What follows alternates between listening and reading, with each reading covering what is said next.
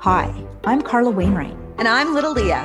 And welcome to the Radical Sex Witches podcast, where we explore the themes of sexuality, feminism, consciousness, love, healing, ritual, magic, and all things witchy and wonderful. Hello, all you fabulous feminists, and welcome to another episode of the Radical Sex Witches. I'm that bitch, Little Leah, and with me over here is this bitch, Carla Wainwright. Whoop whoop. Hey, Leah, how's it going? Good. I don't think that people realize that we probably record these shows back to back. So I'm still like living on the high of last week's previous episode of Yay Old Sex Slang. But now we're going to be getting pretty serious. But before we dive into that, let's remind our listeners that we have another listener-inspired episode. And it's confessions, just straight up confessions. Doesn't matter who you are, what you want to say. We want you to confess. Confess. There'll be a link in the show notes with a Google Doc where you can anonymously slip in your confessions. We'll read them on air, and it's due April 22nd. Yeah, I'm very excited. Yeah. Shock us, people. Shock us. We ask for it now, but we could end that episode crying and really fucking hating people. But we'll see what happens. I'm willing to roll the dice. So again, as I just mentioned a minute ago, we have a more serious topic today for you. Internalized misogyny. While we like to think that we view everyone equally, the reality is that internalized misogyny sits somewhere in most of us. Internalized misogyny is when women subconsciously project sexist ideas onto other women and even onto themselves. So Susanna Weiss says, internalized misogyny does not refer outright to a belief in the inferiority of women. It refers to the byproducts of the societal view that causes women to shame, doubt, and undervalue themselves and others of their gender. So we see women being degraded subtly in our everyday lives, especially in the media. But we're often less likely to catch ourselves with our thoughts and our projections. How true? So today's episode is unpacking this topic and helping to empower you to be more kind to yourself and to other women. Mm-hmm. Yeah, it can be so difficult to identify internalized misogyny. So as independent as we think we might be, we have so many preconceived notions about how a woman should exist. And that all of this comes from, society, how our parents raised us, school, all of these things, and also gender norms. And we talked a lot about this in episode 64, the Women's Union, but I think it's really worthwhile revisiting because this is so insidious in our culture. Mm-hmm. And it's important to be conscious of it because when we're conscious of our thoughts and ideas, not only about how they relate to other women, but in regards to ourselves, we can actually start to make a shift. And so, I know we both believe empowered women empower women. Absolutely. And you know what? Just a side thought here, like you probably don't realize, Carla, but I reference the Women's Union probably more than anything that we've ever talked about in all of our shows. I bring it up all the time. Awesome. So let's start with some of the signs that we can watch out for. The first one is telling ourselves that, in quotation marks, I'm not like the other girls. This includes behaviors like differentiating yourself from other women as if they're just one giant uniform group, or falling into the guy's girl trap or trash talking women in the company of male friends. And so I had just brought this up to Carla before. There is a very relevant term that's being thrown around right now called the pick me girl. And how that kind of works is like, she's siding with these misogynistic views in attempts to like getting attention from the male gaze. It actually really bothers me, that term, the pick me girl. Because kind of by labeling it, like it's assisting it to like what we're talking about, this internalized misogyny. Like that term just really turns me off. Yeah, absolutely. That just actually brings me back to nightmares from gym class. Pick me, pick me. Oh, always the last one on the dodgeball team. Yeah, totally. Yeah. And I think this whole thing, like, I'm not like the other girls, that starts really young. Like it starts probably in high school or maybe even a little bit earlier, where some girls just really feel like they have to play into this expectation of like, well, some girls are like this, but I'm different I'm and like that's better this. somehow. Yeah. And yeah, so it's unfortunate for sure. And as you said, it basically separates you from women as if they're just like this giant one dimensional group, that they don't, that there's no nuance, or that, women of course express themselves in so many different ways and ways of being, but it's like, yeah, no, I'm not like that. Yeah. Yeah, I know. This whole conversation is this my brain's in Twitter and the shit that I read there constantly every single day. Anyways, carry on. Okay, so another sign of internalized misogyny is really feeling bad about your physical appearance or grooming. We've all done this. If you haven't, amazing. I Lucky celebrate you. Tell us your secrets. Exactly. I celebrate you hard, but that's not been the case in my life, that's for sure. So this is a really huge one. So talking badly about parts of your physical appearance, which we do to ourselves, and then also to others, like how we'll be, is it called self-depreciating? Like just, oh yeah, like I hate this about myself, or just bad talking yourself out loud. And, taking steps to change your body so it fits into a societal ideal, rather than just doing it because it comes from a place of really feeling good or beneficial for your health or things like that. That's right. Another one is feeling ashamed about pubic hair, even though it's a natural part of being an adult, or not even like just like underarm hair or hair on your legs, and how somehow like if you have that, then you're less of a woman, or you become degraded in some way. I can't wait till, I don't know, it's been around for a long time now, but I can't wait until porn is over its bare baby vulva. Yeah. But it's been around for fucking ever. Like that just seems like too much fucking work, man. Carla and I went out to burlesque a couple weeks ago, and I was like, hey, remember when we went out for Halloween? I haven't shaved my legs since then. Me neither. I'm wearing tights right now out of my own hair. So, like, I love that we're just laughing about it and it's actually not a big deal for us, but for a lot of women, it really is. And it's so easy to get into a shame spiral about our body image because of the projections that are put on us. And I just really encourage, like, if you're noticing that your physical appearance, you're kind of obsessed and having such a negative shame spiral in your mind, to just get support for that, because it can be really hard to break those insidious thoughts. Absolutely. Yeah.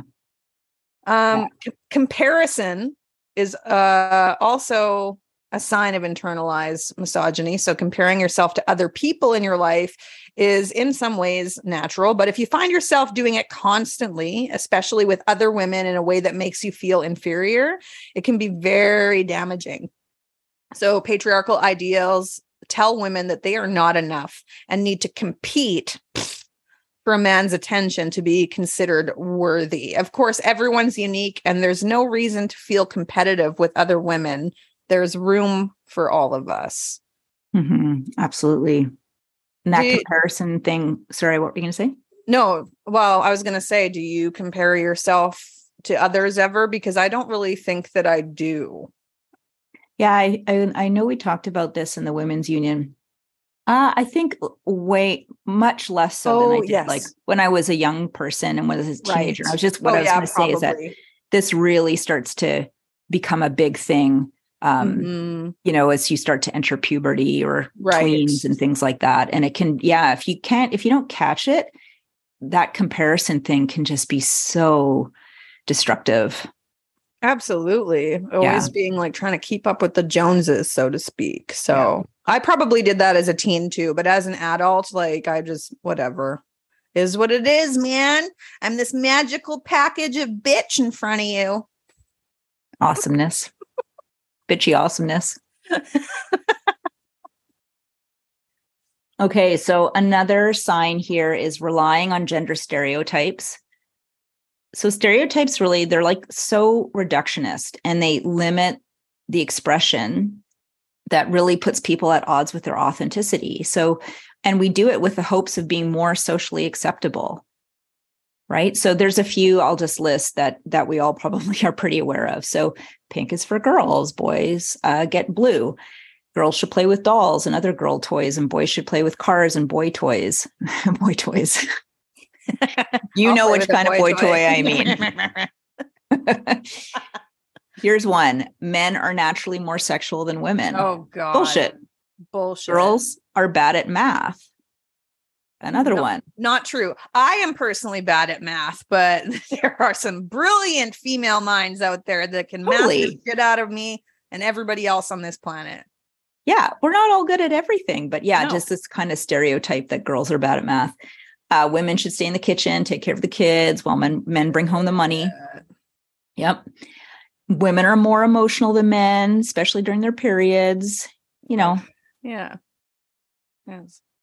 But we still, like, you can see, even though things have changed so much for women, and in many ways we are afforded more equality, there's still so much left to these things are quite insidious. I think that they still show up.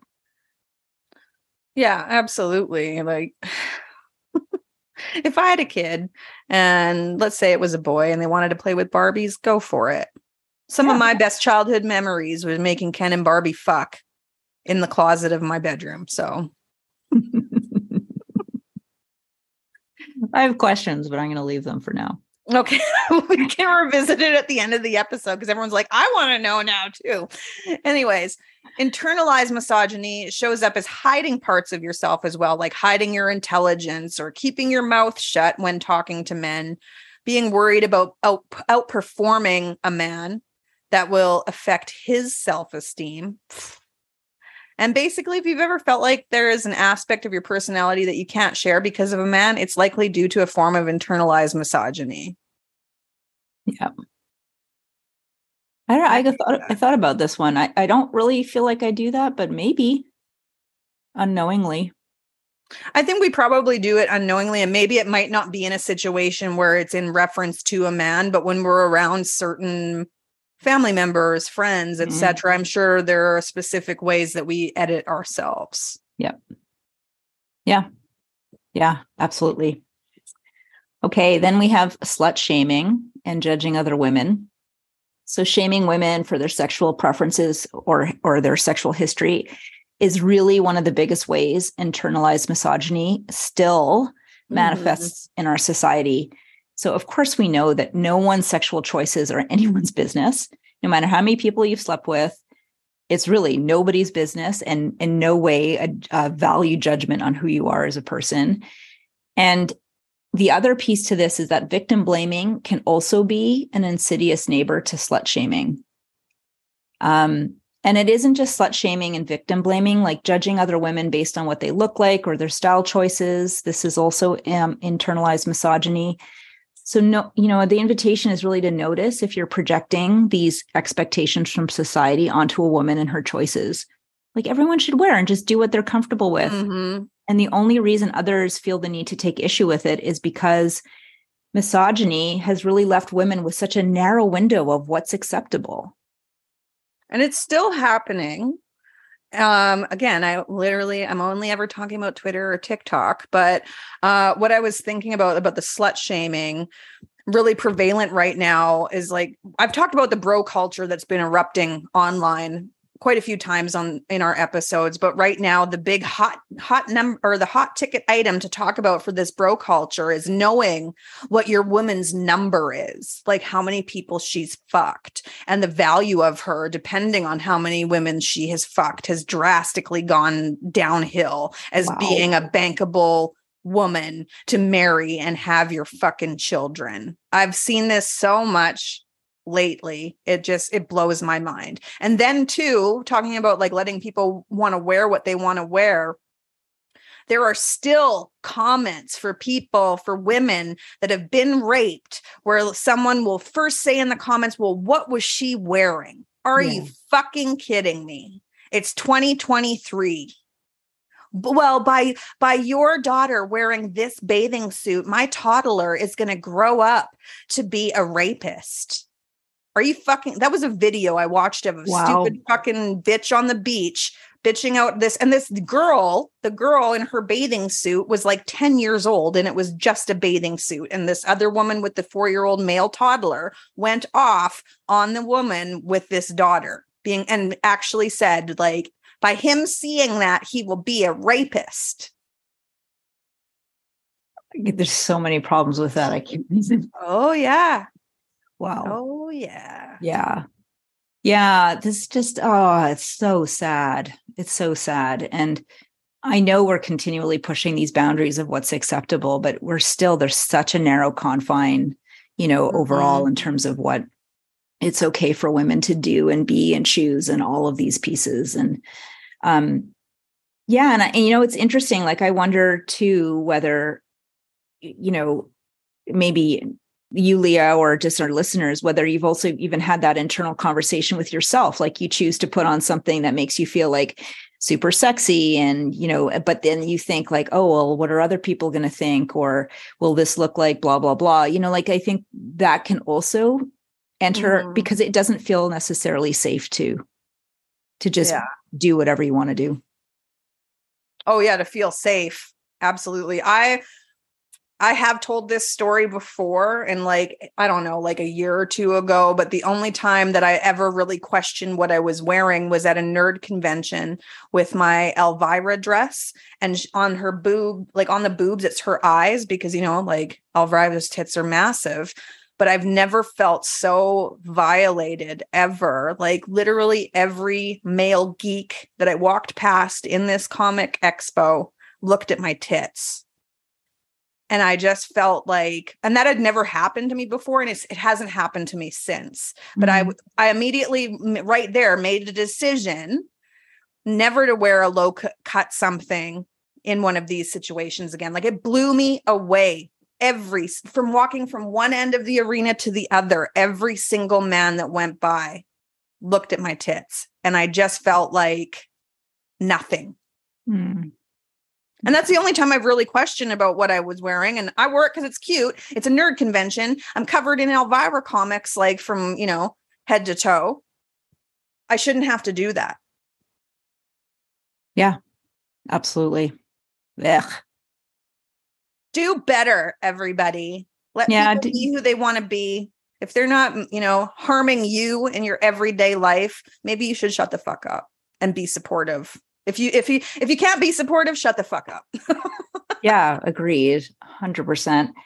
And, so I guess one of the last things I want to leave everyone with is, as you've listened to this, you may have kind of had a few things ping for you like, oh, actually, you know what? If I'm honest with myself, I do that. And that comes up for me. And just first of all, to normalize that, we all do this, right? Yeah. Our society needs to change radically for this to just not even be a part of the conversation anymore.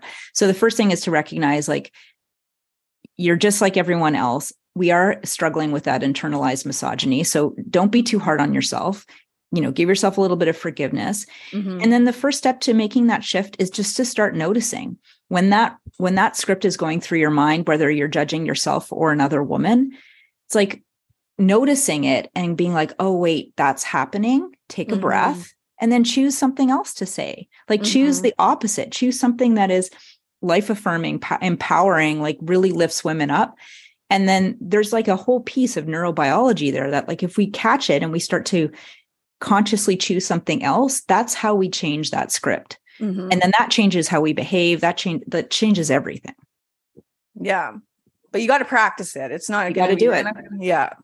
You got to do it. And I'm it. guilty of it. There's moments that I know that I am participating in it as much as I don't want to admit it. But like even this discussion, I'm like, oh yeah, just like you said, oh, ping, ping, ping. Yep.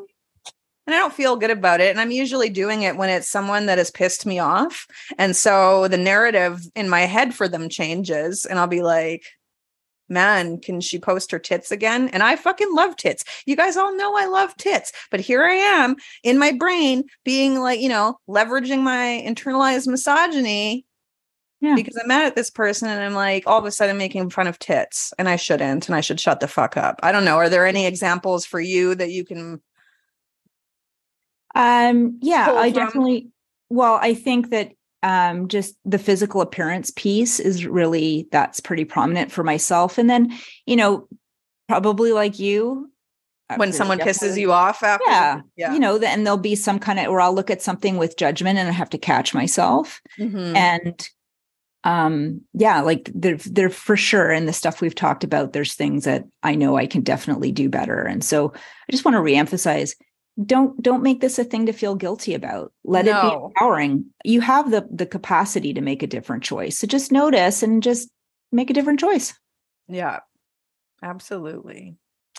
Well, guess what? Next time on the Radical Sex Witches, it's a surprise that we don't even know about yet because we haven't thought that far.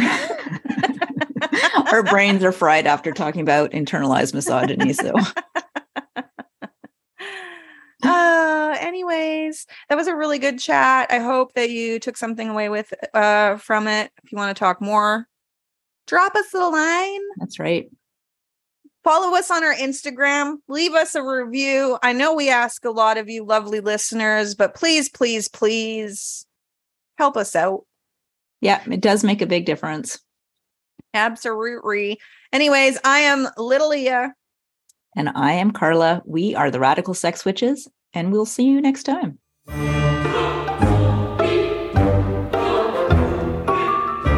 Hello, witchy listener. It's Carla here. If you're feeling disconnected from pleasure and unfulfilled in life, reach out to me and let's connect on a free call. I love helping women like you shift to owning your sexual power, reconnecting to your body, and finding your unique radical sex witch within. Go to carlawainwright.com or find my contact info in the show notes. Let's co-create a life for you that is truly turned on.